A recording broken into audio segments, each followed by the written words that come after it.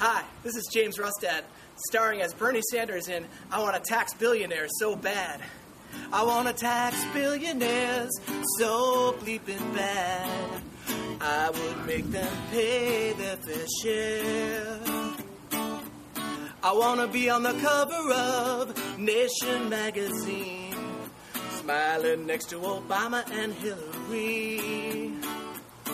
'Cause every time I close my eyes, Bernie Sanders is in shining lights, yeah. A different rally every night, oh, why I swear Koch brothers should prepare for Bernie's president. Yo, I would redistribute wealth to those in need. Never would I be motivated by greed. Single payer healthcare, I get right on it. Feed the hungry babies who ain't never had shh. Break up the banks that are too big to fail. Wall Street gamblers, I'll be hot on the trail. I'll fight hard against income inequality. Universities and colleges will all be free. Citizens United, you know it's gotta go. To bad trade agreements, I will always say no. Expand Social Security and Medicare. And that was James Rustad singing I Want to Tax Billionaires So Bad, which you can find on YouTube, or you can follow James Rustad on Twitter at James Rustad Song. And we will hear more from James Rustad at the end of the program. Greetings and welcome back to Bernie 2016. This is an independent podcast established to follow and comment on Bernie's campaign for President of the United States. This podcast is completely independent of any candidate, party, or PAC. You can find out more about Bernie 2016 at bernie-2016.com. You can send me a message at bernieus2016@gmail.com. You can also follow me on Twitter at bernieus2016. If you are a Flipboard user, you can follow my magazine in Flipboard called Bernie for President, where I capture a lot of the articles and stories that I share here and a lot more. Or you can also check out a link to that Flipboard magazine on bernie-2016.com. Thanks for listening. So Bernie has continued in his pretty consistent campaign and his consistent direction of drawing very, very large crowds to come out and hear him speak and hear his message. He has, over the last weekend, drawn his largest crowd to date, and that was a crowd in Phoenix, Arizona.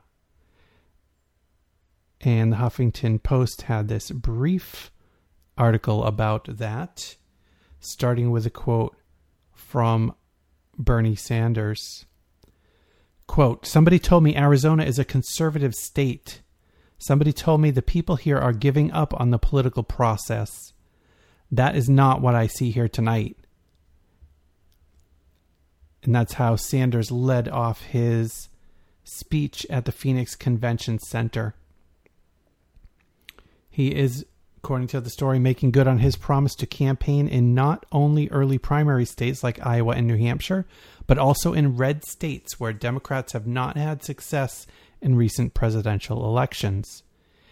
He was also scheduled to hold rallies in Houston and Dallas on Sunday of this past weekend as well, and those were also very, very well-attended events. I think I have a story coming up on those. So this story from PoliticusUSA.com, titled "Bernie Sanders Delivers a Lone Star Smash as 13,200 Supporters Rock Texas Swing."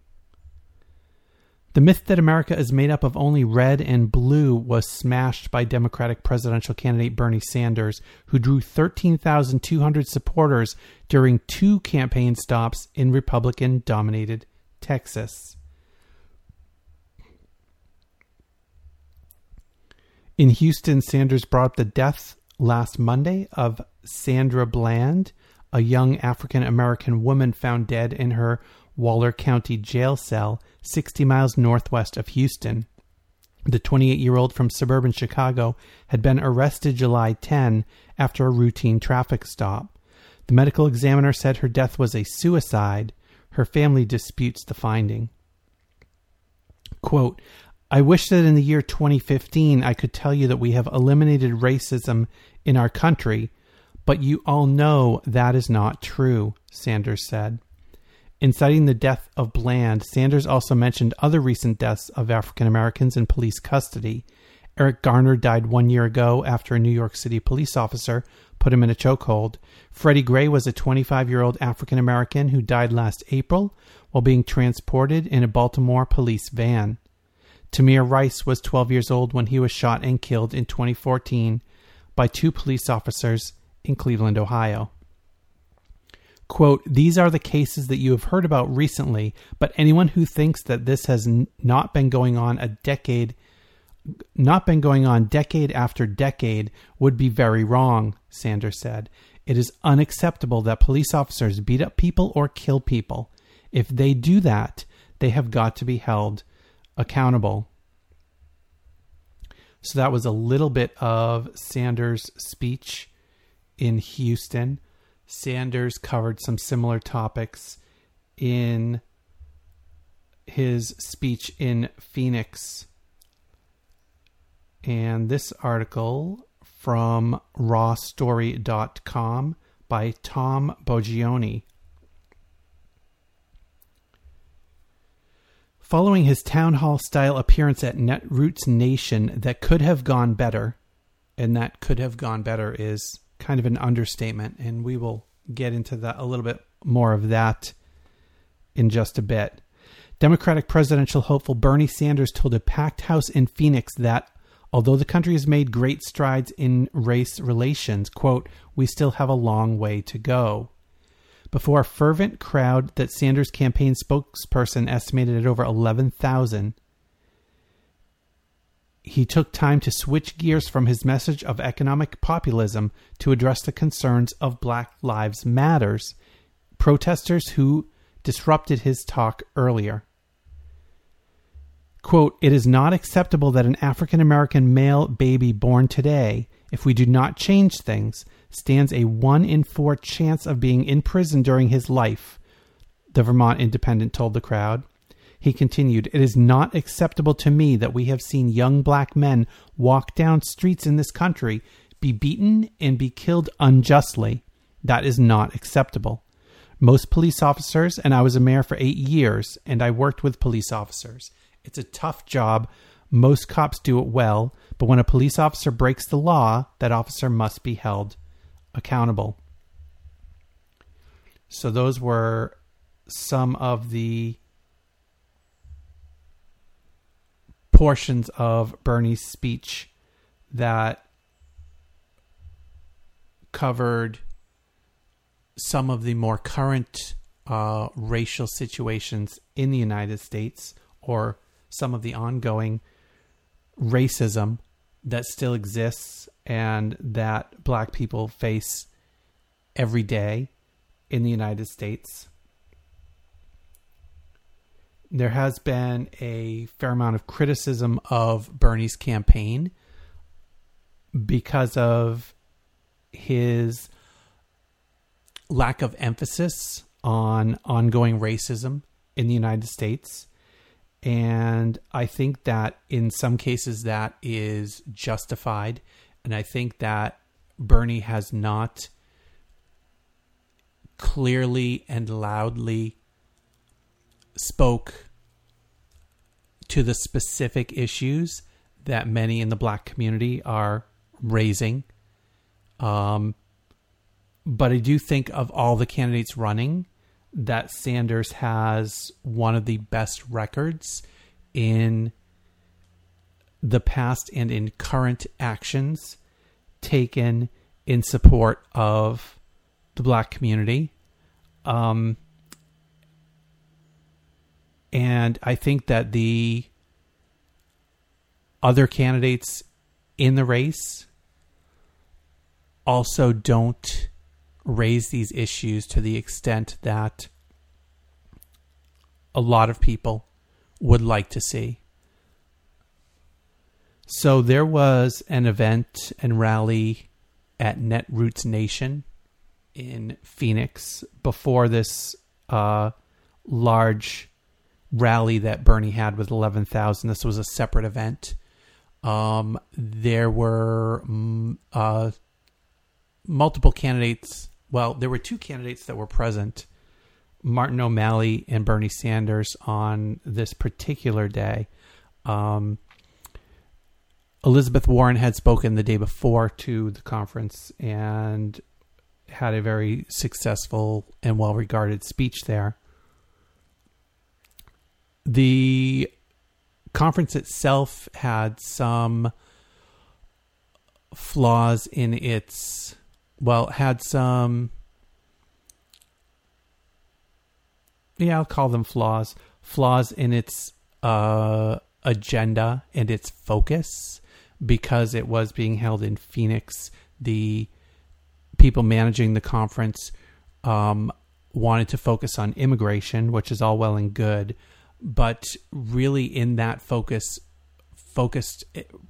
fairly exclusively on Hispanic and Latin immigration issues, to the exclusion of any other immigration issues.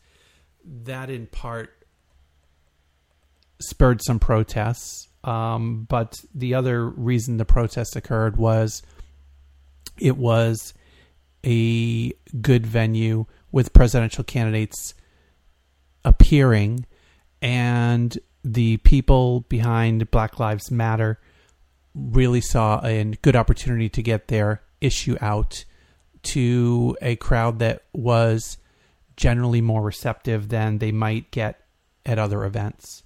So while Martin O'Malley was speaking at that event, a number of people from Black Lives Matter and I think from another group as well came into the room and started to speak out. One of those people went up onto the stage and took a microphone and was not stopped from doing so, and began to chant and ask questions and really try to get the point of this group across to everyone. It was very disruptive of what was going on, but I think that it was a good venue and a good opportunity to get their points out and points across, and get their points across directly to people who are running for president. And I think it was an extraordinarily successful protest because the vast majority of the coverage of O'Malley and Sanders at this event focused on the protest itself and maybe unfortunately on the tactics more than on the message, but also did get the message across at least somewhat.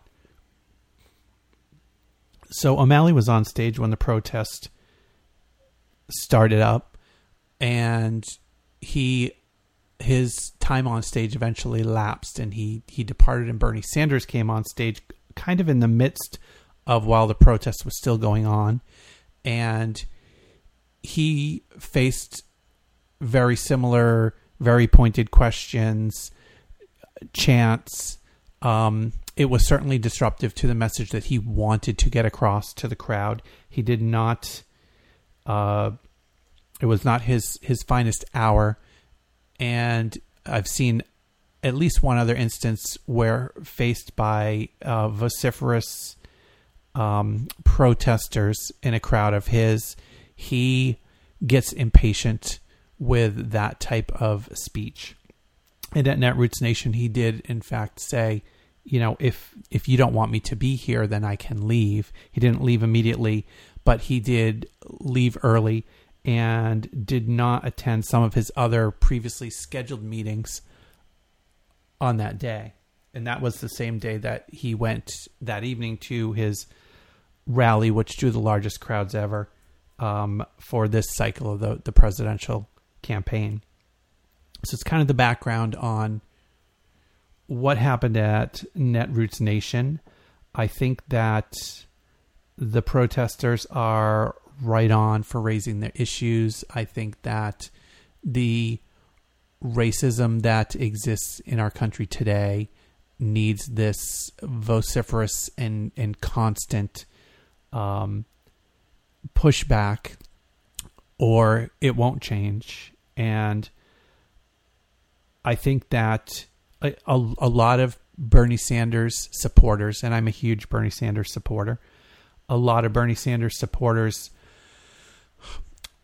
took offense to the protests, took offense to, I think, to the message of the protest, which I think is very unfortunate. I think the message should be loud and clear. And I think that people who support Bernie Sanders, by and large, should be at least sympathetic to the message of the protesters. Sometimes it's hard when something that you really, really believe in gets attacked directly. But I think if Bernie Sanders supporters and fans will step back and consider the message and consider that Bernie is good on this issue.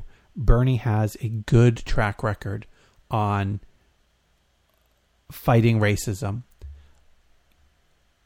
And it's an ongoing track record on fighting racism. These things that I previously mentioned him raising in his Phoenix speech and raising in his Houston speech are things he has said before in this campaign for the most part. I don't believe he had specifically spoken about the young woman in Texas who died in police custody.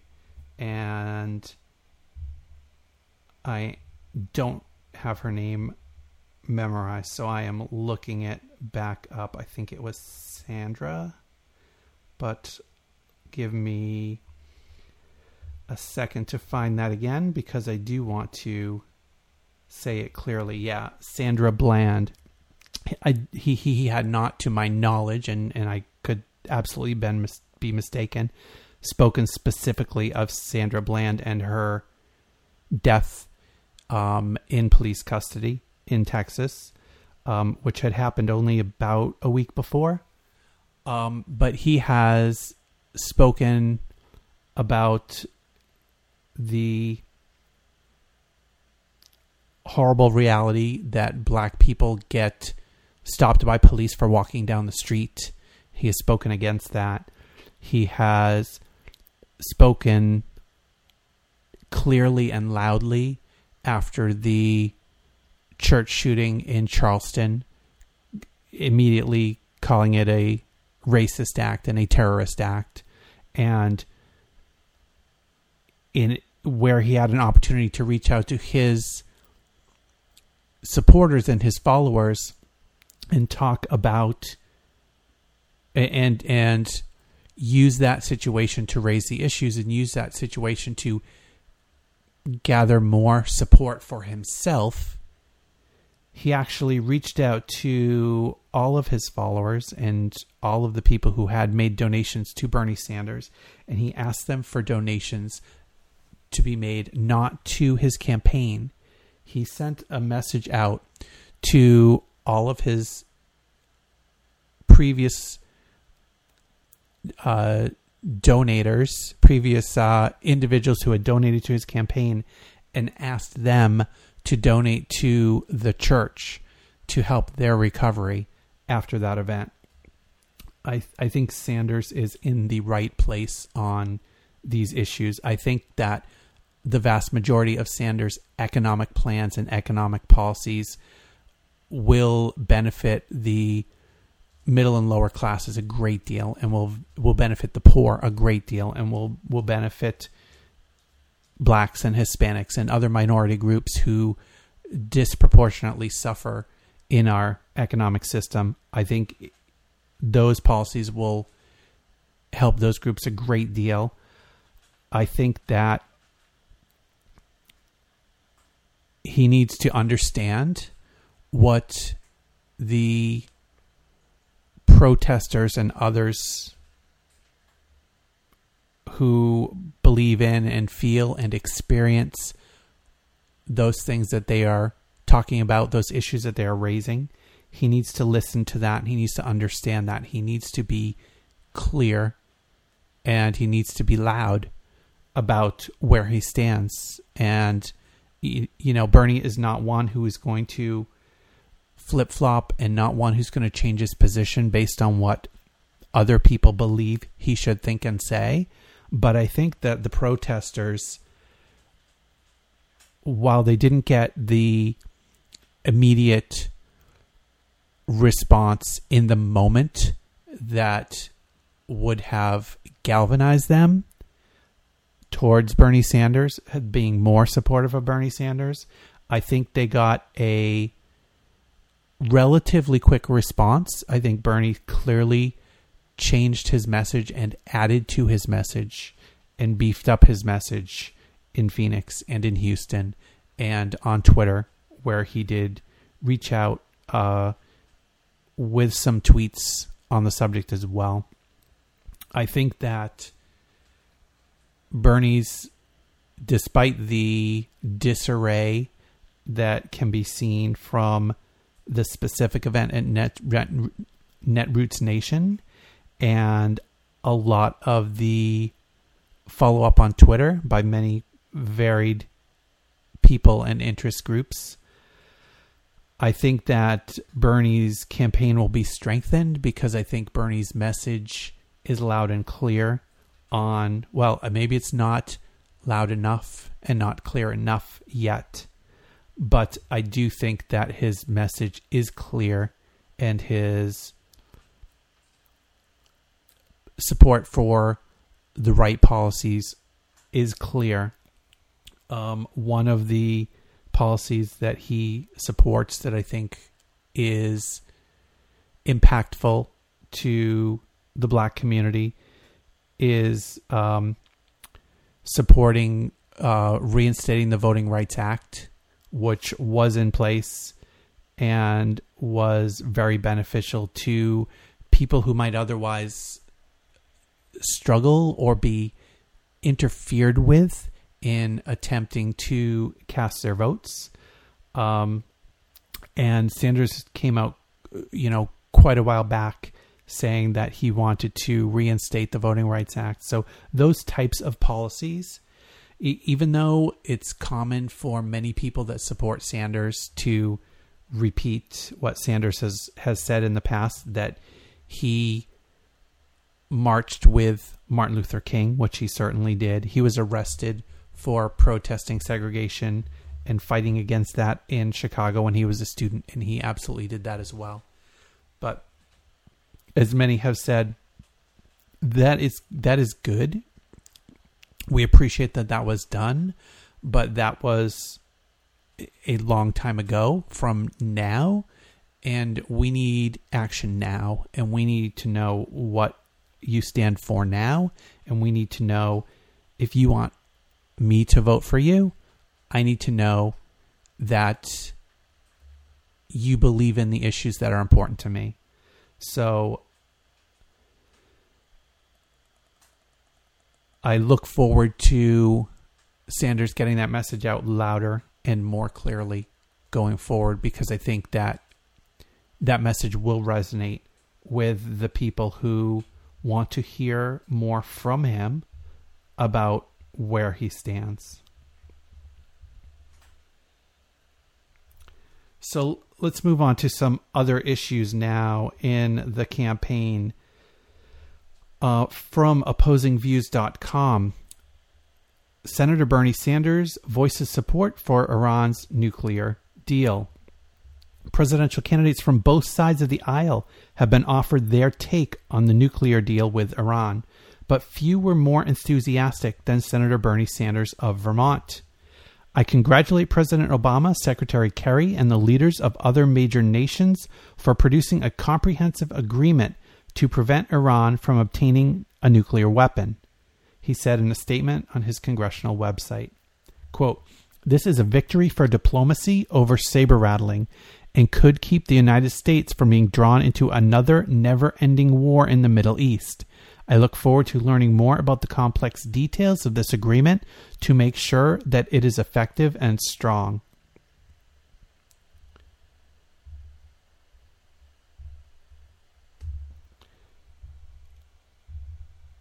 Another of Bernie Sanders' major key elements in his economic plan for America is focused around youth employment. So, as such, Bernie has sponsored legislation to try to tackle, in part, that issue. So this information is from a fact sheet on the Employ Young Americans Now Act. At a time when the youth unemployment rate is over 17% and the African American youth unemployment rate is over 27%, we have got to do everything we can to make sure that young Americans have the jobs they need to pay for a college education and move up the economic ladder. The Employ Young Americans Now Act that will be introduced in the Senate by Senator Sanders will provide $5.5 billion in immediate funding to employ 1 million young Americans in summer and year-round jobs, and will provide hundreds of thousands of young Americans with the job training and skills they need for the jobs of the future. Under the Employ Young Americans Now Act, the U.S. Department of Labor would provide $4 billion in grants to states and local governments to 1. Provide summer and year-round employment opportunities for low-income youth with direct links to academic and occupational learning. And 2. Provide important services such as transportation or childcare necessary to enable young Americans to participate in job opportunities. And the fact sheet goes on to discuss some of the other elements of the plan, including how states would need to measure and justify or track how and where the money is spent.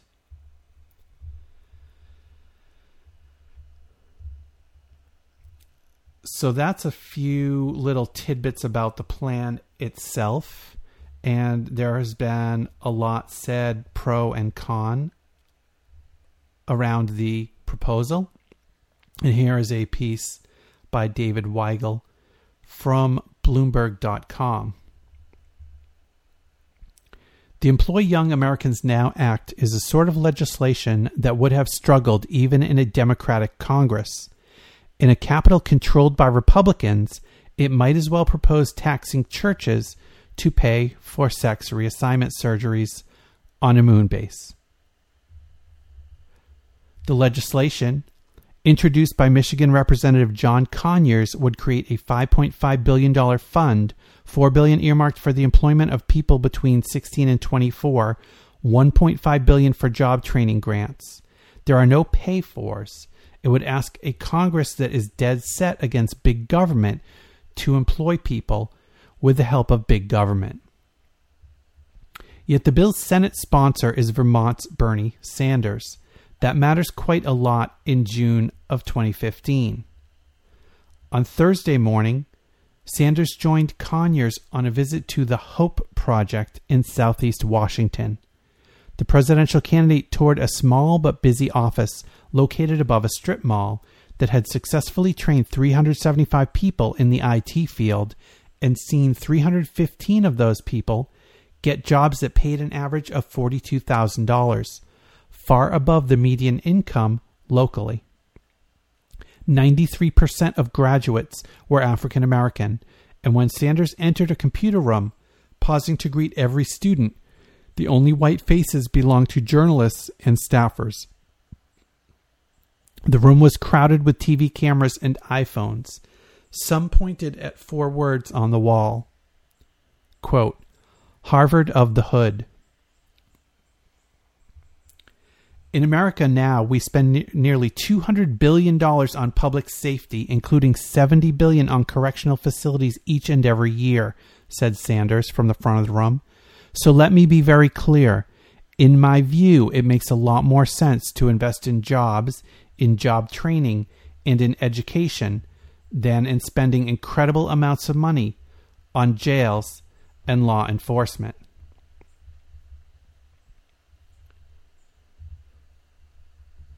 So that was Sanders rolling out his plan for youth jobs and for supporting those, which he has brought up in the Senate. And here's another piece about it from politicasusa.com. A bit of good news came out of the Senate today as Senator Bernie Sanders announced that his youth jobs bill has advanced and will be added to the Senate's immigration reform bill. Senate leaders announced today that Senator Bernie Sanders' plan to spend $1.5 billion creating jobs for 400,000 young people aged 16 to 24 has been added to the immigration bill. Senator Sanders said, "At a time when real unemployment is close to 14% and even higher among young people and minorities, it is absolutely imperative that we create millions of decent-paying jobs in our country." Theoretically, Senator Sanders should have bipartisan support.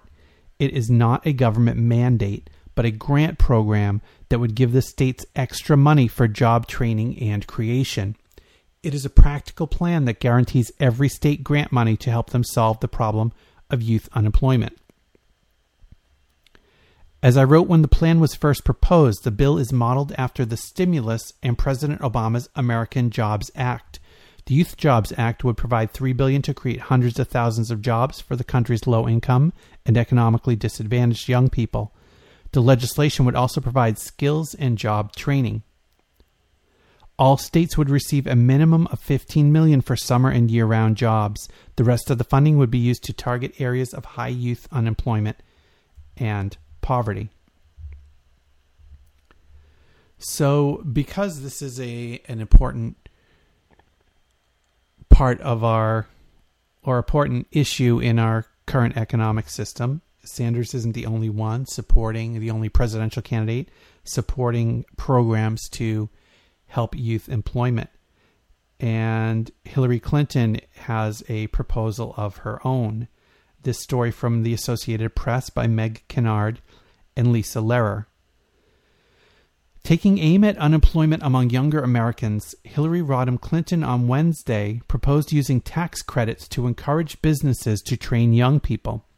Speaking at a technical college in South Carolina, Clinton proposed giving businesses a tax credit of $1,500 for each apprentice they hire.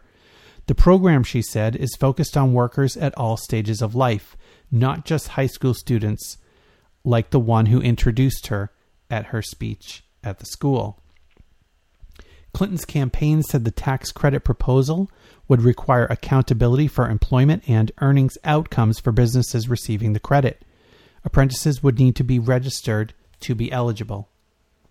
Clinton presided over a similar project at her family's foundation called Job One, which aimed to help young people ages 16 to 24 who were out of high school and unemployed. The initiative worked with companies like The Gap, J.P. Morgan Chase, and Marriott to train and hire young people. And I talk here about Hillary Clinton's plan to help fight the same issue that Sanders is raising, because her program and her solution is so different from the solution put forward by Bernie Sanders. Bernie Sanders wants to provide money to the states so the states can then help support programs, state and local programs that will provide jobs for young people. Hillary Clinton wants to provide money to major corporations so they will hire more young people as apprentices. And I just think that difference speaks volumes of what Clinton is about versus Sanders or anybody else, to be honest.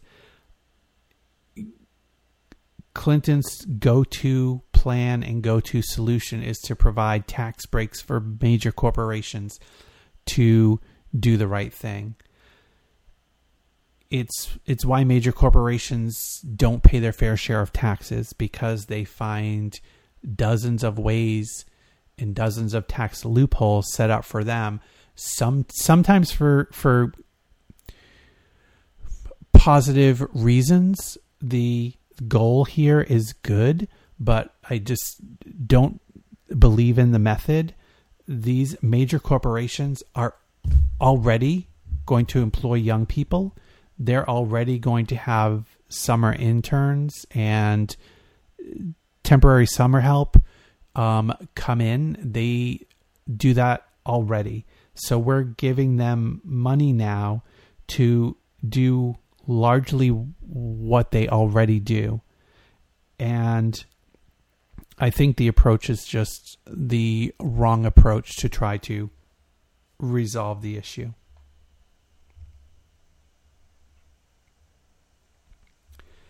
So a story from alternet.org from Stephen Rosenfeld. Bernie Sanders, Hillary Clinton, and Martin O'Malley gave half-hour speeches at the National Council of La Raza's annual convention in Kansas City. While Clinton spoke with familiarity to an audience she's long known, it was Sanders whose speech was the most riveting, drawing twice as many applause interruptions as Clinton's. Sanders' speech to the nation's largest Latino civil rights organization was notable because he confronted the, quote, stain of racism, his father's immigrant experience, and his impoverished upbringing. And he went into greater detail than Clinton about what federal government could and should do to create more dignity and economic security for individuals and families. Many pundits have written that Sanders has a problem addressing audiences of color because he comes from a nearly all-white Vermont. But Sanders' La Raza speech shows that he can deeply connect with Latino audiences. What follows is a transcript of excerpts from his remarks that prompted 45 applauses and a concluding standing ovation. And this particular story does go through a large number of his remarks to that particular audience, noting all of the areas where there were breaks for applause as he laid out his plan and laid out his program and spoke to the issues of the day. But instead of me going further into that and reading to you what Sanders had to say, let's hear an excerpt from that speech.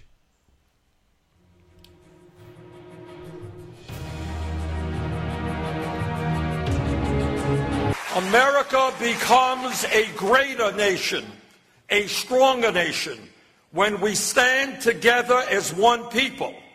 And in a very loud and clear voice, we say no to all forms of racism and bigotry.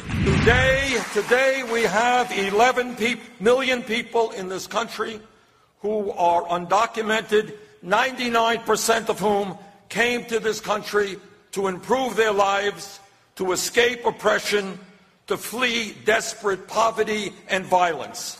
Let us be frank. Today's undocumented workers play an extraordinarily important role in our economy. Undocumented workers are doing the extremely difficult work of harvesting our crops, building our homes, cooking our meals, and caring for our children. They are part of the fabric of America. Let me also be very clear that people came to this country because they knew that there were jobs here. And if anyone thinks that employers throughout this country did not know that the workers they were hiring were undocumented, they know nothing about what has gone on in this country for 50 years. So that people can have the protection of the law and participate fully and openly in American society.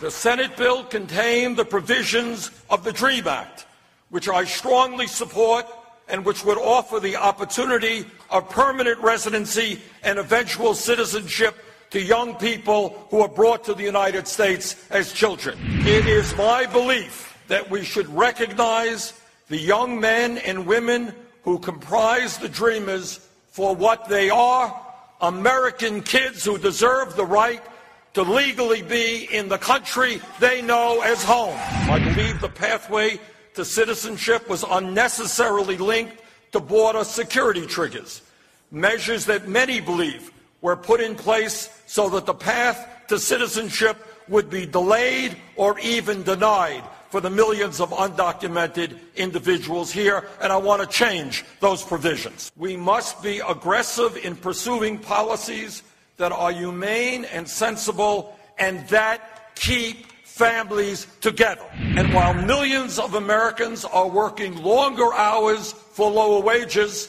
there is another reality that we have got to put on the table, and that is that almost all of the new wealth and income being created in America today in the last many years has gone to the top 1%. And that's wrong. It is not acceptable that we have today the highest rate of income and wealth inequality at a time when millions of Americans work longer hours for lower wages, and we have the highest rate of childhood poverty of any major country on earth.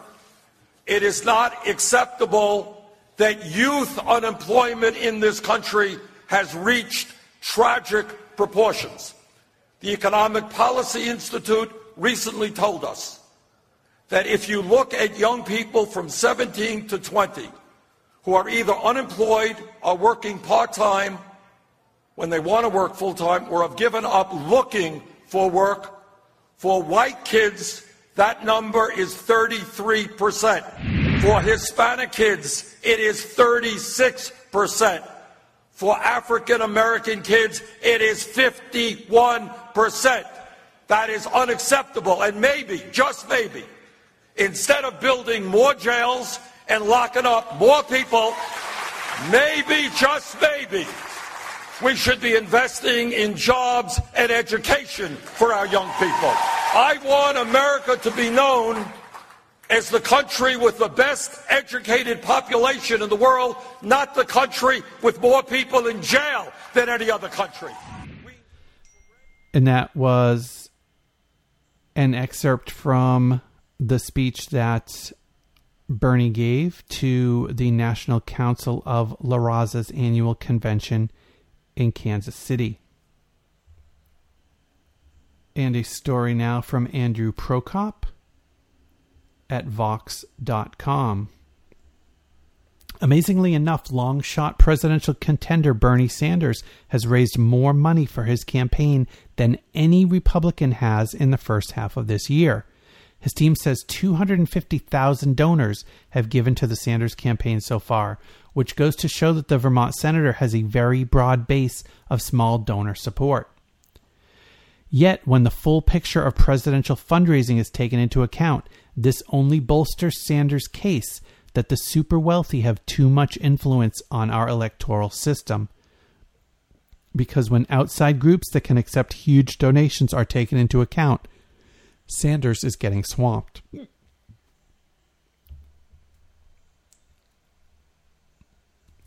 Looking at the campaign fundraising numbers released so far, Sanders is near the front of the pack, trailing only Hillary Clinton. Sanders' $15 million haul, while far behind Hillary Clinton's $45 million, easily tops that of most Republican candidates. The only one who comes close to Sanders is Ted Cruz at $14.3 million. Jeb Bush, during this period, raised only $11.4 million. But there is a big caveat with Bush's total, because Jeb Bush waited much later in the cycle to announce his candidacy for president of the United States. It's widely rumored or regarded that one of the major reasons Jeb waited so long to announce his candidacy was so he could continue to participate in fundraisers for huge super PACs. And the big super PAC that is supporting Jeb Bush is called Right to Rise. And that super PAC was able to raise over $100 million in this time frame. A number of the other candidates have super PACs, which have had various levels of success. Bernie Sanders does not want, and has spoken against super PACs, which are allowed to raise unlimited amounts of money and allowed to spend those in support or opposition of candidates.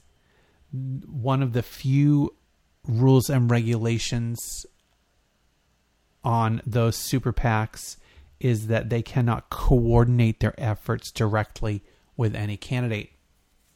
But as the largest of these super PACs are run by friends and allies of the candidates, it is very clear that those work while not being directed by the campaign. They definitely work where and when and how they feel the campaign will most benefit from their positions and their services and their expenditure of giant sums of money. So as I spoke of at the beginning of the show, Bernie continues to have very, very large turnouts at his events around the country. He plans town hall meetings. His whole campaign to this point has been designed around a series of town hall meetings, which normally are much smaller affairs. And many times Sanders has had to look for very large venues to replace his town hall meetings with what appear as giant rallies when the RSVPs for those events come back in the thousands. So on one such event in Maine, Sanders had a very, very large crowd, and this story's on commondreams.org by Craig Brown. How does Bernie Sanders' turnout in Maine compare to other Democratic rallies? It was epic. Maine is a small state, 1.3 million. Its largest city is Portland, with a population of 66,000. Maine is one of the few states where presidential national delegates are chosen at local caucuses. The Maine Democratic presidential caucuses will be held on March 6, 2016, 8 months from now, and the general election is still 16 months away. On July 6, Democratic presidential candidate Bernie Sanders brought his surging campaign to the Cross Insurance Arena in downtown Portland, Maine. The Sanders campaign originally booked Portland's Ocean Gateway, a venue that holds about 800 people standing. Soon, thousands of RSVPs were pouring in, and the event was moved to the much larger Cross Insurance Arena. The Cross Arena is Maine's largest concert venue, seating up to 9,500. Bernie packed the house. The Bangor Daily News reported, "The 2016 election may be 16 months away, but you wouldn't know it from the thousands of people who turned out Monday evening to cheer on Democratic presidential candidate Bernie Sanders at the Cross Insurance Arena in Portland. What was scheduled as a town hall forum had become a full-blown rally by Monday night. Sanders' speech was delayed by 20 minutes as organizers let in the throngs of people still awaiting entry. Estimates pegged the crowd at 8,000 to 9,000 people." Maine political circles are still buzzing about the gathering, not just the size of the audience, but the crowd's youthful energy and intensity. It was epic. No one we spoke with could remember a recent Maine Democratic rally that could compare. We decided to do some research and found that all the large rallies over the past 25 years were either for sitting U.S. presidents or just before general elections or presidential caucuses. Here's what we found. The biggest Democratic rally in Maine's history appears to be the 1960 election eve visit to Lewiston by candidate John F. Kennedy on November 6 and 7, 1960. The Lewiston Evening Journal reported that 14,000 came out for the scheduled 9 p.m. speech, and that 8,000 remained when Kennedy arrived at the rally just before midnight. And this story goes on to kind of do a countdown of the next top 10 political rallies held in Maine over the last 25 years. Bill Clinton had a rally that had somewhere from 7,000 to 10,000, depending on whose estimates were more accurate.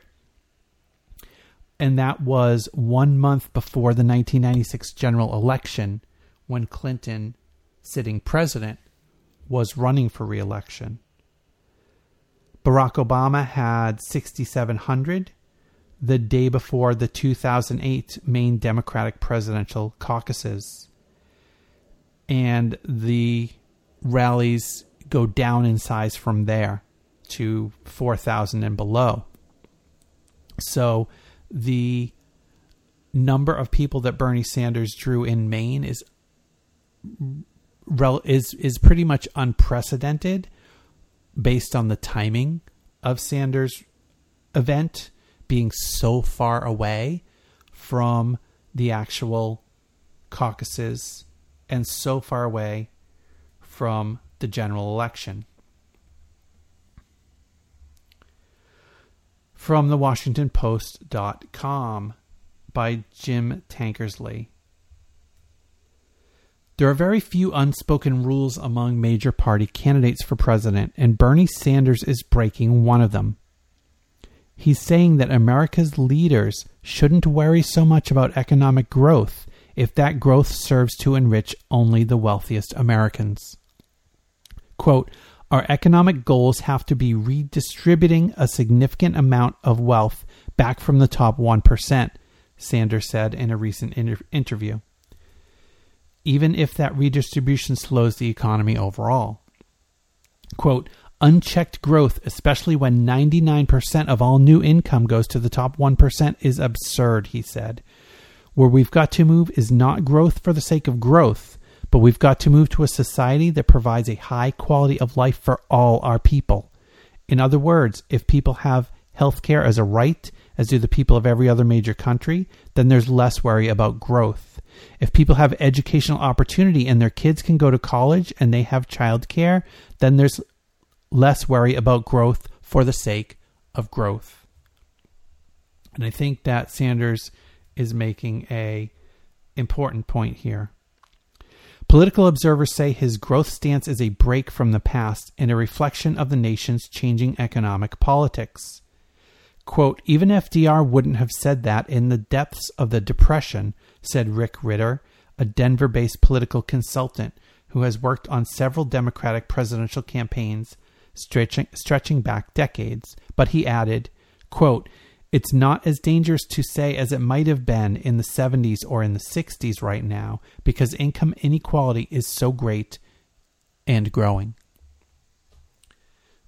So as many of the stands that Bernie takes are, this really hits one of the key elements of our current economy right on the head.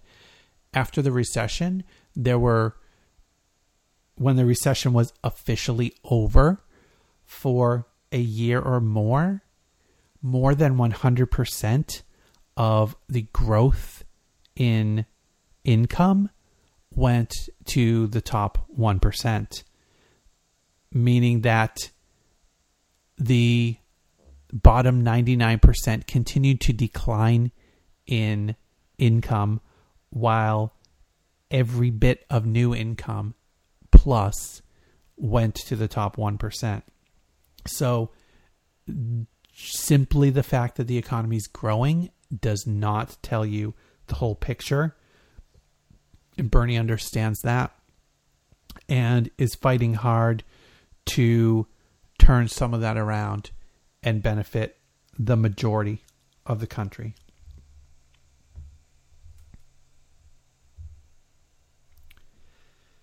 So thank you very much for listening to Bernie 2016.